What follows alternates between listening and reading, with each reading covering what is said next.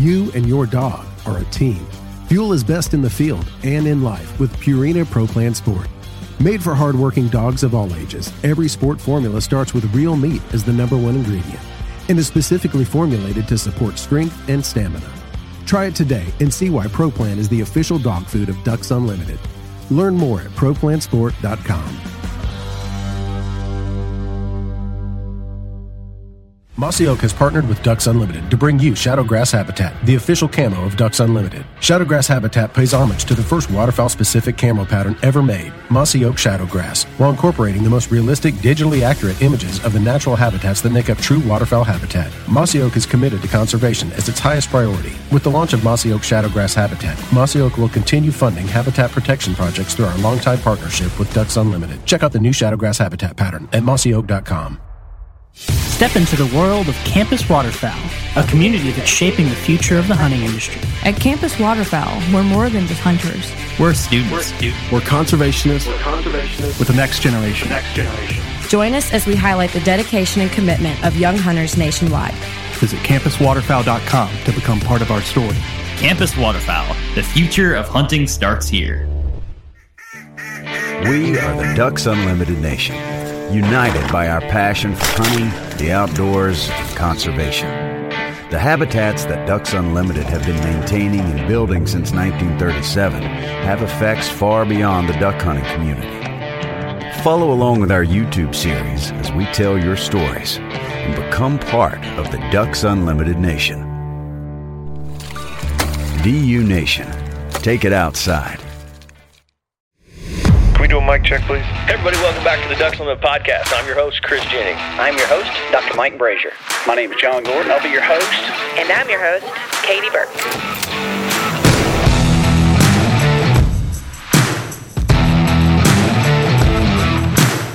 Welcome to the Ducks Unlimited Podcast, the only podcast about all things waterfowl. From hunting insights to science-based discussions about ducks, geese, and issues affecting waterfowl and wetlands conservation in North America. The DU Podcast, sponsored by Purina Pro Plan, the official performance dog food of Ducks Unlimited. Purina Pro Plan, always advancing.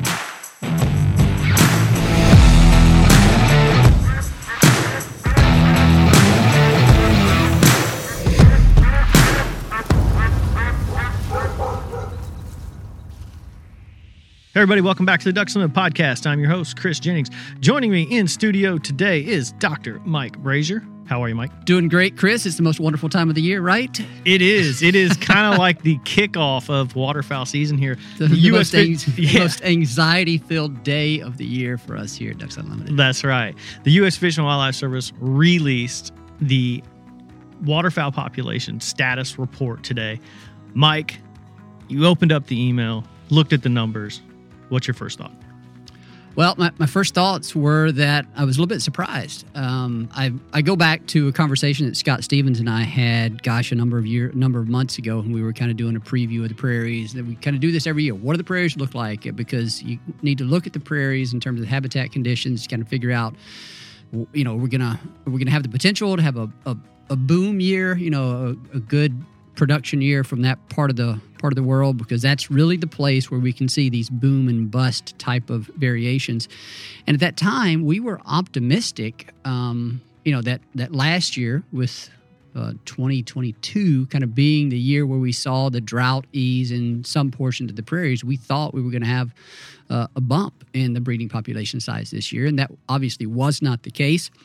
The total duck number for the traditional survey area this year was 32.32 million. That was down 7% from what we saw last year, 34.657 million. Last year, that number was expected, because remember, that was the first year in like 3 years that we'd had a survey due to COVID and all that. And so last year, that decline wasn't as unexpected. This year was, I have to confess and say, it was a bit of a surprise. Stevens and I were actually saying we probably would have expected a number of 35, maybe 36. You know, nothing dramatic. Neither one of us expected something dramatic. And even if you would have told us at that time that the number was going to be flat, I think we could have probably rationalized that. The fact that it was down was kind of where the surprise came in. there's a whole lot of caveats with that. It's kind of where the scientist comes in. Whenever you're looking at these numbers, there's measures of variation, measures of error around them attributable to a whole bunch of different things. So anyway, that's, down 7% in terms of total ducks from last year, down 9% now from the long-term average. And that's one of the, I guess, comforting take-home points is that we've had 3-4 years of really intense drought in some portion of that prairie landscape. We did see recovery from the drought in much of the U.S. prairie portion. Of course, there's some caveats to that as well, given the timing of when that precipitation arrived. But Canadian prairies still dry, and that has been, we are now sort of in a 4 or 5 year trend of declining total duck populations there in that traditional survey area. And talking to our DU Canada colleagues, talking to some of the other folks in the service, and looking at some of the other reports, it's still really dry in the Canadian prairies, and that makes up a huge portion of that landscape. So initial surprise. But when you stop and think about it and look at some of the way that rain and snow fell last year and then this year, although there are some mixed signals here and there, some folks will say, it's not an unprecedented result given the type of conditions we're seeing. Yeah, and what's interesting is, as soon as we posted the survey results on our social media pages, all of a sudden we've got the armchair biologists are everywhere. Absolutely. And one of the unique things with Ducks Unlimited is we don't have the opportunity to just speculate all the time. But Scott Stevens says we're good at that. Yeah, that's right. It is fun to do. But, that's why we're doing shows like this, is to talk about you're talking about the traditional survey areas, you're talking about, drought, what is impacting these waterfowl populations. I think that's the most important thing for some of these people to understand is what are these initial drivers. And so before we get into the species overall conversation here, species by species, let's talk about, the pond counts. You talked about drought. It is actually down 9% from last year. Yeah. When, if you were to even follow along with the Fish and Wildlife Service, their pilot biologist reports, because I've followed along with a lot of those, you didn't see a lot of, the majority of those were talking about, hey, this is, fair to good habitat. And then I think that was the biggest surprise, at least for me, just from following along with that, is that it was down, from last year, and it's still down 5% over the long-term average. Yeah. I wasn't as surprised by the pond number. It's because I kind of mentally draft up different scenarios to kind of help us prepare for today. And one of the scenarios that I had in my mind for pond counts was something that bracketed the number that we had last year, bracketed kind of 5 million, the 5 million mark. So I guess to get right to the number, the May pond count for the U.S. and Canadian prairies combined this year was 4.975, which was down 9% from the estimate of basically 5.5 million last year. As you said, that's down. This year's number's down 5% from the long-term average. That actually wasn't as big of a surprise for me because that's the pond count this year. So there's two things to remember that we're trying to piece together here. One is like, what do we think the pond count is going to be this year?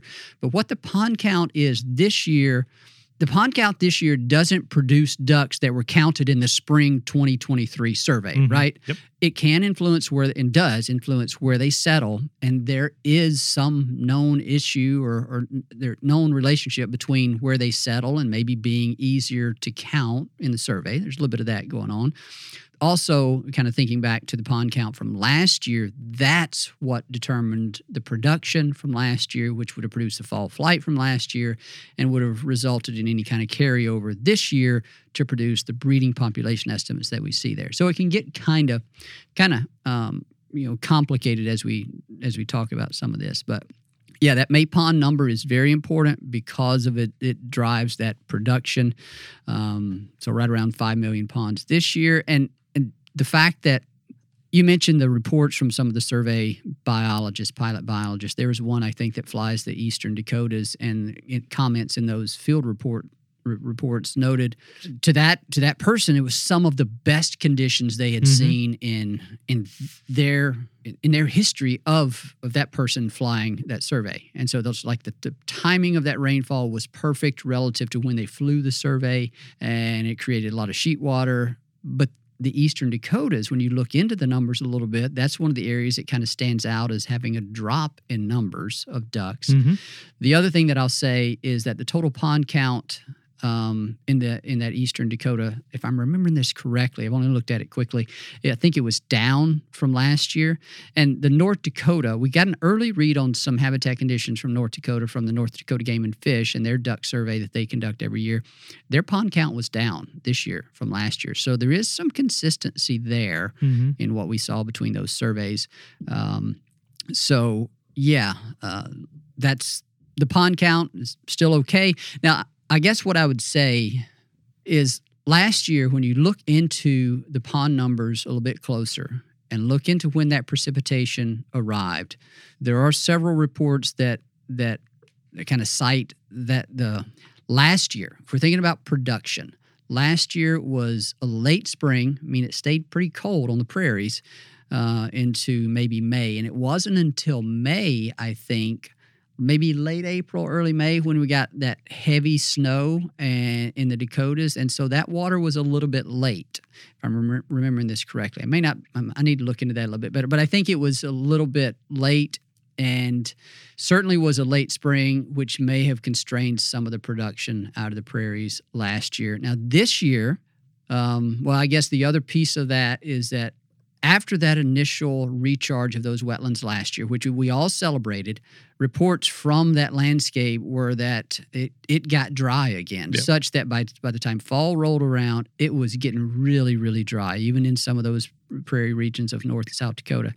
So then it was looking like it was going to be dry again coming into this breeding season, but we got those favorable rains in the in the Dakotas, 4 to 5, 6 inches of rain in some of those key geographies, but it came in May. And so by that time, there is some thinking that perhaps the early nesting species had already kind of settled out and maybe they didn't benefit quite as much from that rain, given the timing of when it was. And so there's a few things going on there that we'll have to look into a little bit more. And I don't want to pretend or lead anyone to believe that we're going to look at these numbers and be able to perfectly explain every up or down movement in the numbers. You just can't do that, because these are still wild animals. It's still a 2 million square mile survey area. It's conducted over the course of 4 to 6 weeks. There's a lot of moving parts to it still. Yeah, no, absolutely. And I think that's a very good point to, kind of share with people, is that there's so many moving parts with this, so many variables involved with getting these numbers, that this is not necessarily concrete. It's just something that serves as a guide. Well, it's incredibly valuable. It is an estimate, and so it has measures of variation around this. But the important thing to remember is that we don't make decisions, certainly not conservation decisions, based on any single year of data. It is true that here in the States, we use the Fish and Wildlife Service and state agencies use annual data to inform harvest regulations as an annual decision process. But from a conservation standpoint, we look at a longer track record of data, what those numbers are doing, going up or going down across different geographies, and then we try to figure out through collaborations with our research partners what may be responsible for some of those changes across space and time. We had an episode with Maddie Lohman just yesterday, I think it was released, talking about some of her work, which is looking into some of these very relationships. Why do duck numbers go up or down in certain parts of this survey region, and trying to link those changes to changes in land use, changes in environmental conditions. That's the type of work that we continue to invest in. Cool. That's good information there. Let's go ahead and move on to the species. Let's do it. Of course, right off the bat, king mallard. Yeah. Wow. That's that's the first one that pops out. Yep. And down 18%, down 23% over the long-term average. What was your initial reaction to that, and what have you heard just kind of rumblings through the building? That's a pretty shocking number. It was a surprising number. Wow was the thing that came to my mind.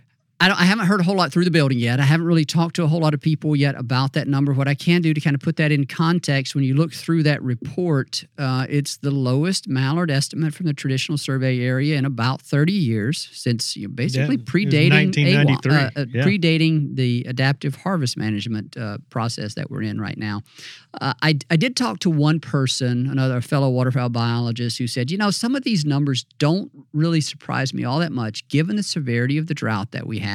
It is not uncommon in the past for us to have seen what they describe as a lag effect, which basically means that it sometimes takes a year or two before you see these birds really start to recover, start to crank out new birds. And especially that might be the case if the year in which you saw recovery from that drought wasn't like an ideal recovery situation where that precipitation came a little bit late, it was cold late, so you wouldn't have had like optimal conditions for production. And again, last year, western Saskatchewan, southern Alberta, or pretty much all of prairie Alberta was still exceptionally dry.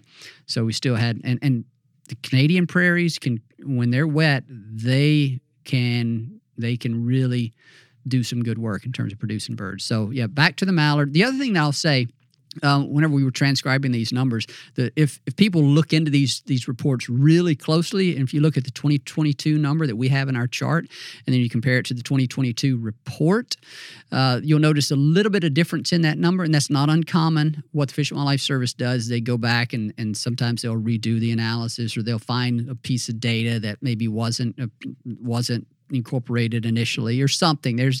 They go back and just like any kind of if you're an economics fanatic, a lot of these reports that they submit quarterly or annually release the initial report, then they kind of go back and do some closer scrutiny of it. That would be the explanation for any of those deviations in those 2022 numbers if we have people out there looking at it closely. 18% decline from last year, and then 23% change long-term average. So yeah, that's a number that's going to get people's attention. What I can tell you is that we also have taken a look at the adaptive harvest management report for next year. These results will be used to inform harvest regulations next year. For any of these birds that we talk about, the recommendations in that adaptive harvest management report are for there to be the regulations next year to be essentially the same as what they are this year. So it would still mean liberal season recommended. Now, a lot of stuff has to happen. Formal process plays out between the Flyway Councils and U.S. Fish and Wildlife Service, but these are public reports. I'm not sharing anything that's not out there. They have to go through their formal process, but the recommendation from those adaptive harvest management models would be for liberal season in the central Mississippi Flyway, liberal in the Pacific, and then liberal in the Atlantic. The mallard limit in the Atlantic Flyway, according to the recommendation, given the current data, would again be for a 4 mallard limit in the Atlantic Flyway. All recommendations for next year at this point, I would say. Well, not even a recommendation, I guess you would say. That's what they call the prescribed, the optimal regulatory, package or whatever. So anyway, just I know that was one of the first things that people asked me whenever they saw that. Well, what's that going to mean for harvest regulations, No, I did. And so when you look at that AHM report, it still falls within that liberal package. And that is based on what we've learned from nearly 30 years of data about how harvest affects or has very little effect on mallard survival rates and just how difficult it is to really push up harvest rates through harvest regulations. Yeah. Okay. Well, let's kind of go down the list real quick. We don't want to get bogged down on one species here because we've got some to cover. Gadwall seem to be in good shape. Your thoughts? Gadwall, yep. They're in, let's see, what was it? Down 5% from last year, up 25% from long-term average. So still real healthy population. I don't have a whole lot to add to that right now. I'd suggest let's just skip through some of these. Yeah. And I think there's a couple on here that we'll want to talk a little bit more about. American Widgeon, maybe the next one we'd give a little bit of time to. Widgeon, I mean, that's, I would not say necessarily a shocking number, but definitely one jumps off the chart for someone just looking at it, especially someone who's just kind of a layman and not necessarily as scientific as yourself here. But, down 14% this year, down 28% over the long-term average. Something to definitely discuss. Yeah, it is. And so what happens when we see this report? One of the first things that we do, we transcribe them, and then we look to see which of these species has the greatest change or the change from last year, and which one is farthest away from its LTA that we may not have expected. American widgeon was one of those, 28% below its long-term average. This estimate for American widgeon, 1.89 million, was, I think, the lowest in about 30 years or something like that. It's kind of in that same category with mallards. And so I did look real quickly at the little table they have for it, and and this is going to be true for some of these other species as well. Alaska, Northwest Territories, and Old Crow Flats is a survey region that saw a 50% decline in the number of breeding ducks from last year. Exactly what the cause of that is, not real sure. We probably never will know definitively. It could be, as one of my colleagues was saying, it could be that we just didn't have as strong of an overflight year because there was a bit more moisture in the prairies last year. And what I mean by overflight is that when the prairies are dry, there are some species that have a higher propensity for flying over the prairies, going into the boreal forest. So the higher number that we saw in that area last year could have been because of a stronger overflight last year, kind of based on timing or something. We just, again, don't know for certain. But the decline in American widgeon, you could look at that number from that region and say, well, that decline could be totally captured by what happened in that geography. Mm-hmm. So we don't know. These are highly mobile species that we know they do move around.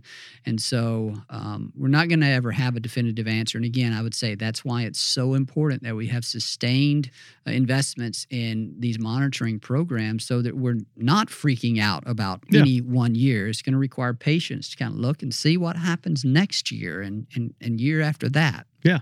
Green-winged teal, blue-winged teal, both species are in good shape long-term average-wise. Green-winged teal is 15% over. Blue-winged teal are still 2%.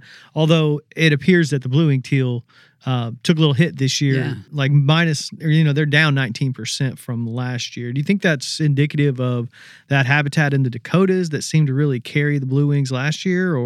I don't know. That's one that's a bit of a surprise. I did have an opportunity to quickly chat with Dr. Scott Stevens because, of course, blue-winged teal are a favorite of his.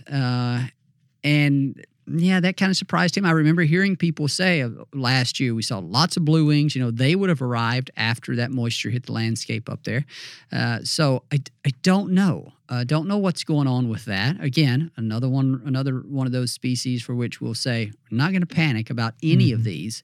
We're just like we didn't panic with pintail last year. We're going to get to that one in a minute. We're not going to panic over any of these others because it could be another lag effect. We just don't know all the mechanics of what are happening. But down 19% from last year, which is no doubt a bit of a surprise from what we were anticipating, but still 2% above or essentially equal to the long-term average. Yeah. So still a healthy population there for blue wings. And given the conditions that we saw in the prairies this year with that moisture falling in early May, blue wings would be expected to benefit from that. So I think there's reason to believe there's going to be decent production out of some of these species this year in those geographies that had water. There's still dry conditions in the Canadian prairies, though. Yeah, absolutely. I say that just to kind of temper people's expectations. Which is, another species, northern shoveler, down 6%, but still up 8%. Yep. Not something that's necessarily alarming. But the next species on the list is one that you just mentioned that is kind of the bright spot for this survey, which makes it even more of an oddity. I don't even know how to explain it. All of a sudden there's northern pintail are up 24%, from 2022. But the scary part about that is they're up 24%, but they're still down 43% over the long-term average. So there's definitely still, some serious work to be done there, but some encouraging words from the pintail, mainly because we were really close last year. You and I had this conversation a lot. We were very close to losing pintail last year as far as, that. We were and so this is where I have to be a little precise. We were very close to being below the threshold at which a closed season becomes an option. I guess is the way to say it. The way it's written is above that level, having a closed season is not an option. Yeah. But it doesn't say if it's below it, it 100% has to be closed because, again, what all of those adaptive harvest management models produce are optimal regulatory strategies. It identifies those optimal regulatory strategies. There's the flyway councils and the Fish and Wildlife Service still have to go through the formal process of making recommendations, approving them. And so I don't want to sit here and pretend like I know for certain that if it would have fallen below that automatically meant kind of hammer down, it's a closed season. Yeah. I don't know that because I don't work in that harvest management space. So I just want to kind of be careful about that. It's very difficult to communicate that concisely, but, the number is just public, and so as you look at it, you're like, what's going to happen if they go below that number? But fortunately, looks like Pintail's made some progress. Yeah, and again, as you said, that's one that kind of makes some of this a little difficult to explain. And you started off by saying we don't have the luxury of speculating, but the fact of the matter is, on some of this, that's the only thing we can do. Yeah, this is the one area where we have to speculate a little bit and suggest, well, this is what could have happened. And look, I'll be honest on this. I had a conversation with, I think it might have been Scott Stevens I was talking to also about this one. Northern pintail is a species through which years of research we do know that in years when the prairies are dry, they will overfly. Sometimes they overfly to areas that aren't surveyed that well. And there's actually some of the models around these pintails identify what's called a northern unsurveyed area. We know there are some birds that go there, but they go there in presumably low numbers.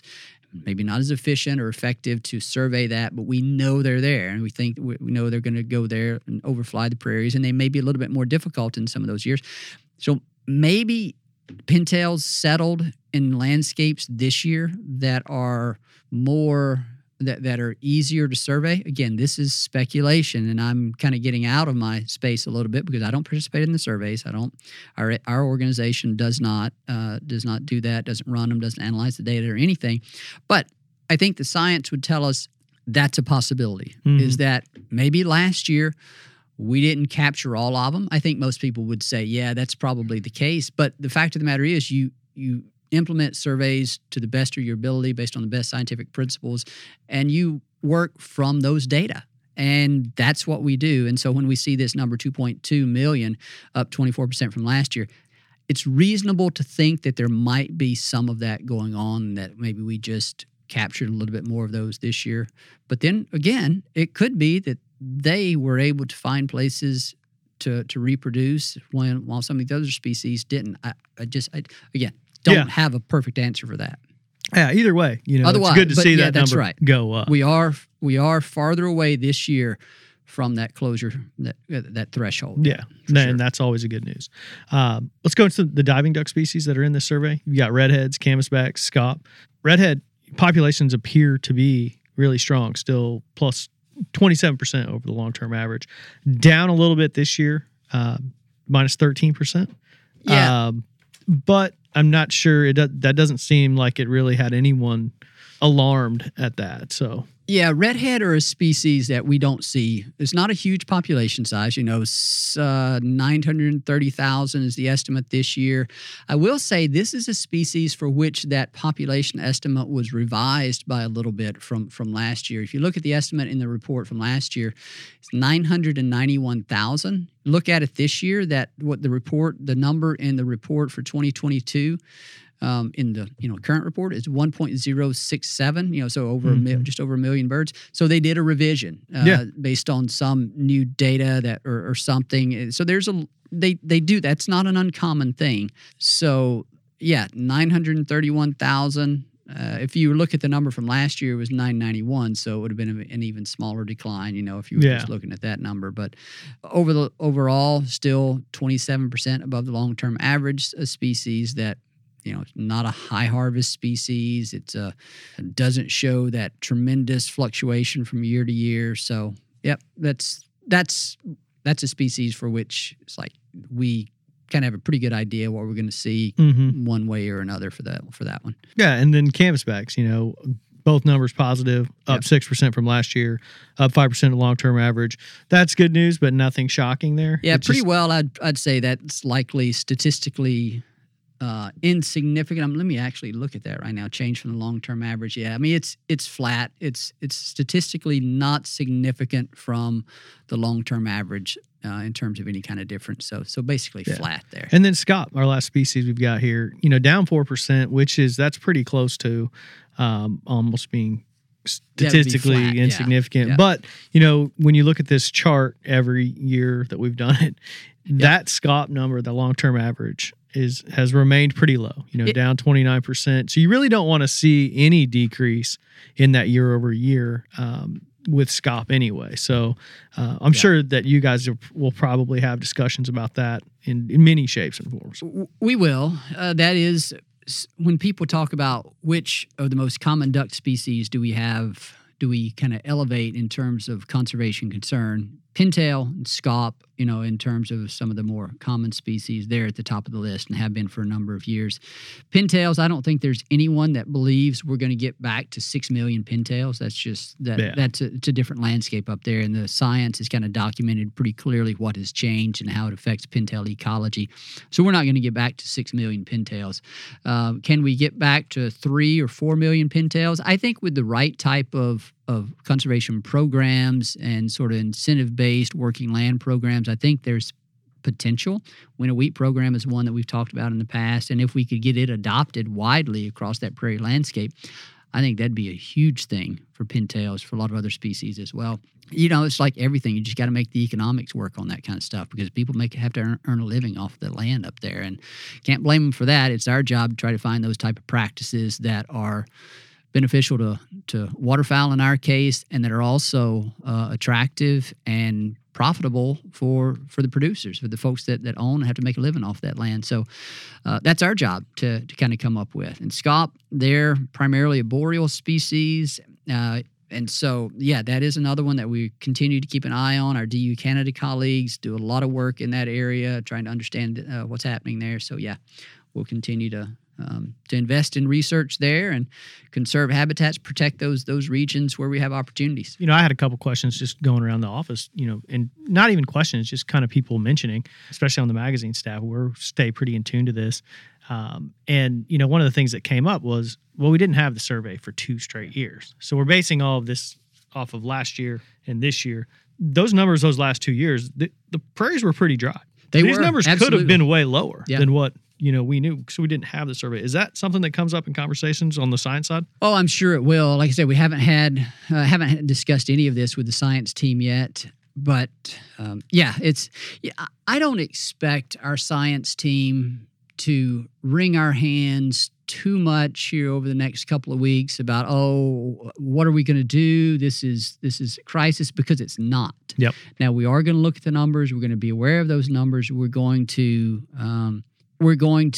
work with our partners to identify any additional, or probably more than identify additional, but reinforce the need for existing sort of research investigations. We know that it's a changing landscape, and we know that we can't assume that the relationships that we documented between waterfowl and landscapes, in the past, are necessarily going to continue to hold into the future. So this is probably reinforcing that thinking, and that's not that we would ever really get complacent in that recognition, but it does remind us that despite all of the good that we've done with waterfowl populations and conserving their habitats through all the different programs, we do continue to lose the capacity to produce ducks in some habitats and some landscapes as a result of conversion of native grassland to agricultural uses, draining of wetlands for a variety of reasons,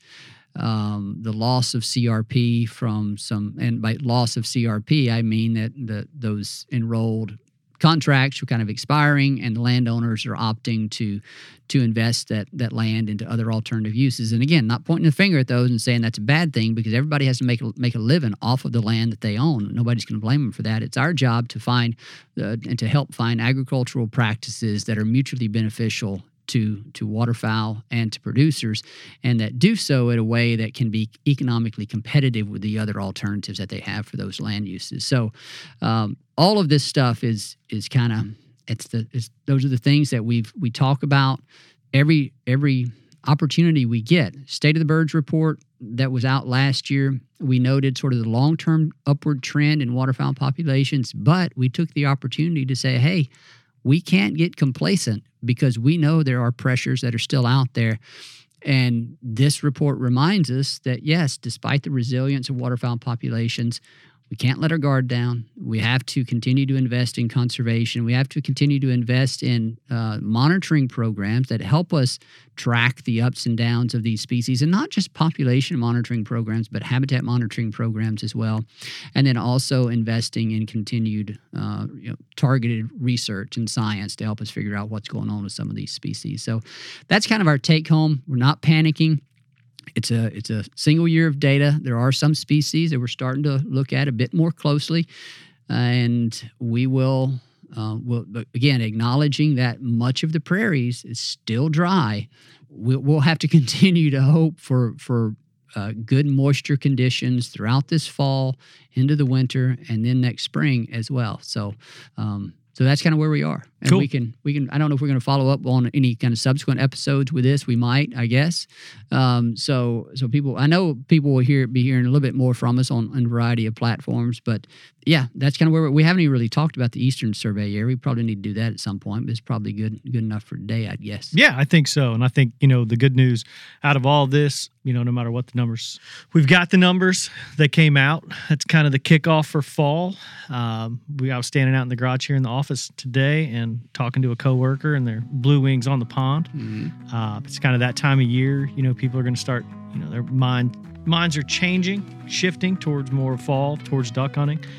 That's an exciting time. So, no matter what, it's just a good time. You got one more thing for me? I do. I can't remember if I started this at the beginning. I should have, but I'll reiterate. I'll certainly state it here. A reminder that these numbers are the breeding population numbers. These are the numbers that were counted in May and June. These numbers do not account for any type of production that would occur this spring and summer. We know in some landscapes there's going to be some good production. We also know, as I've said multiple times here already, portions of the western prairies were very dry. The other thing that I guess I can plug, the waterfowl season outlook that we've got coming up Monday night. Go check that out. August 21st. August 21st. Yeah, thanks for that. August 21st. You can go look for that on the Ducks Unlimited website. And it's a waterfowl season outlook. We're going to be convening a panel of folks to kind of go in a bit more detail on this and talk about everything from avian flu to these numbers to kind of improved conditions in California. We haven't really talked about that, but we got a lot to talk about, and hope folks can join us on Monday. Absolutely. Thanks, Mike. I appreciate your insight there. I'd like to thank my co-host, Dr. Mike Brazier, for sitting down with me today and really diving into these duck numbers. Even on the first day they've been out, I think they've been out for about 5 hours. It's awesome for him to really dive into it. I'd like to thank Chris Isaac for putting the show together and getting it out to you. And I'd like to thank you, our listeners, for joining the DU podcast and supporting wetlands conservation. Thank you for listening to the DU Podcast, sponsored by Purina Pro Plan, the official performance dog food of Ducks Unlimited. Purina Pro Plan, always advancing. Be sure to rate, review, and subscribe to the show, and visit ducks.org/DU Podcast. Opinions expressed by guests do not necessarily reflect those of Ducks Unlimited. Until next time, stay tuned to the Ducks.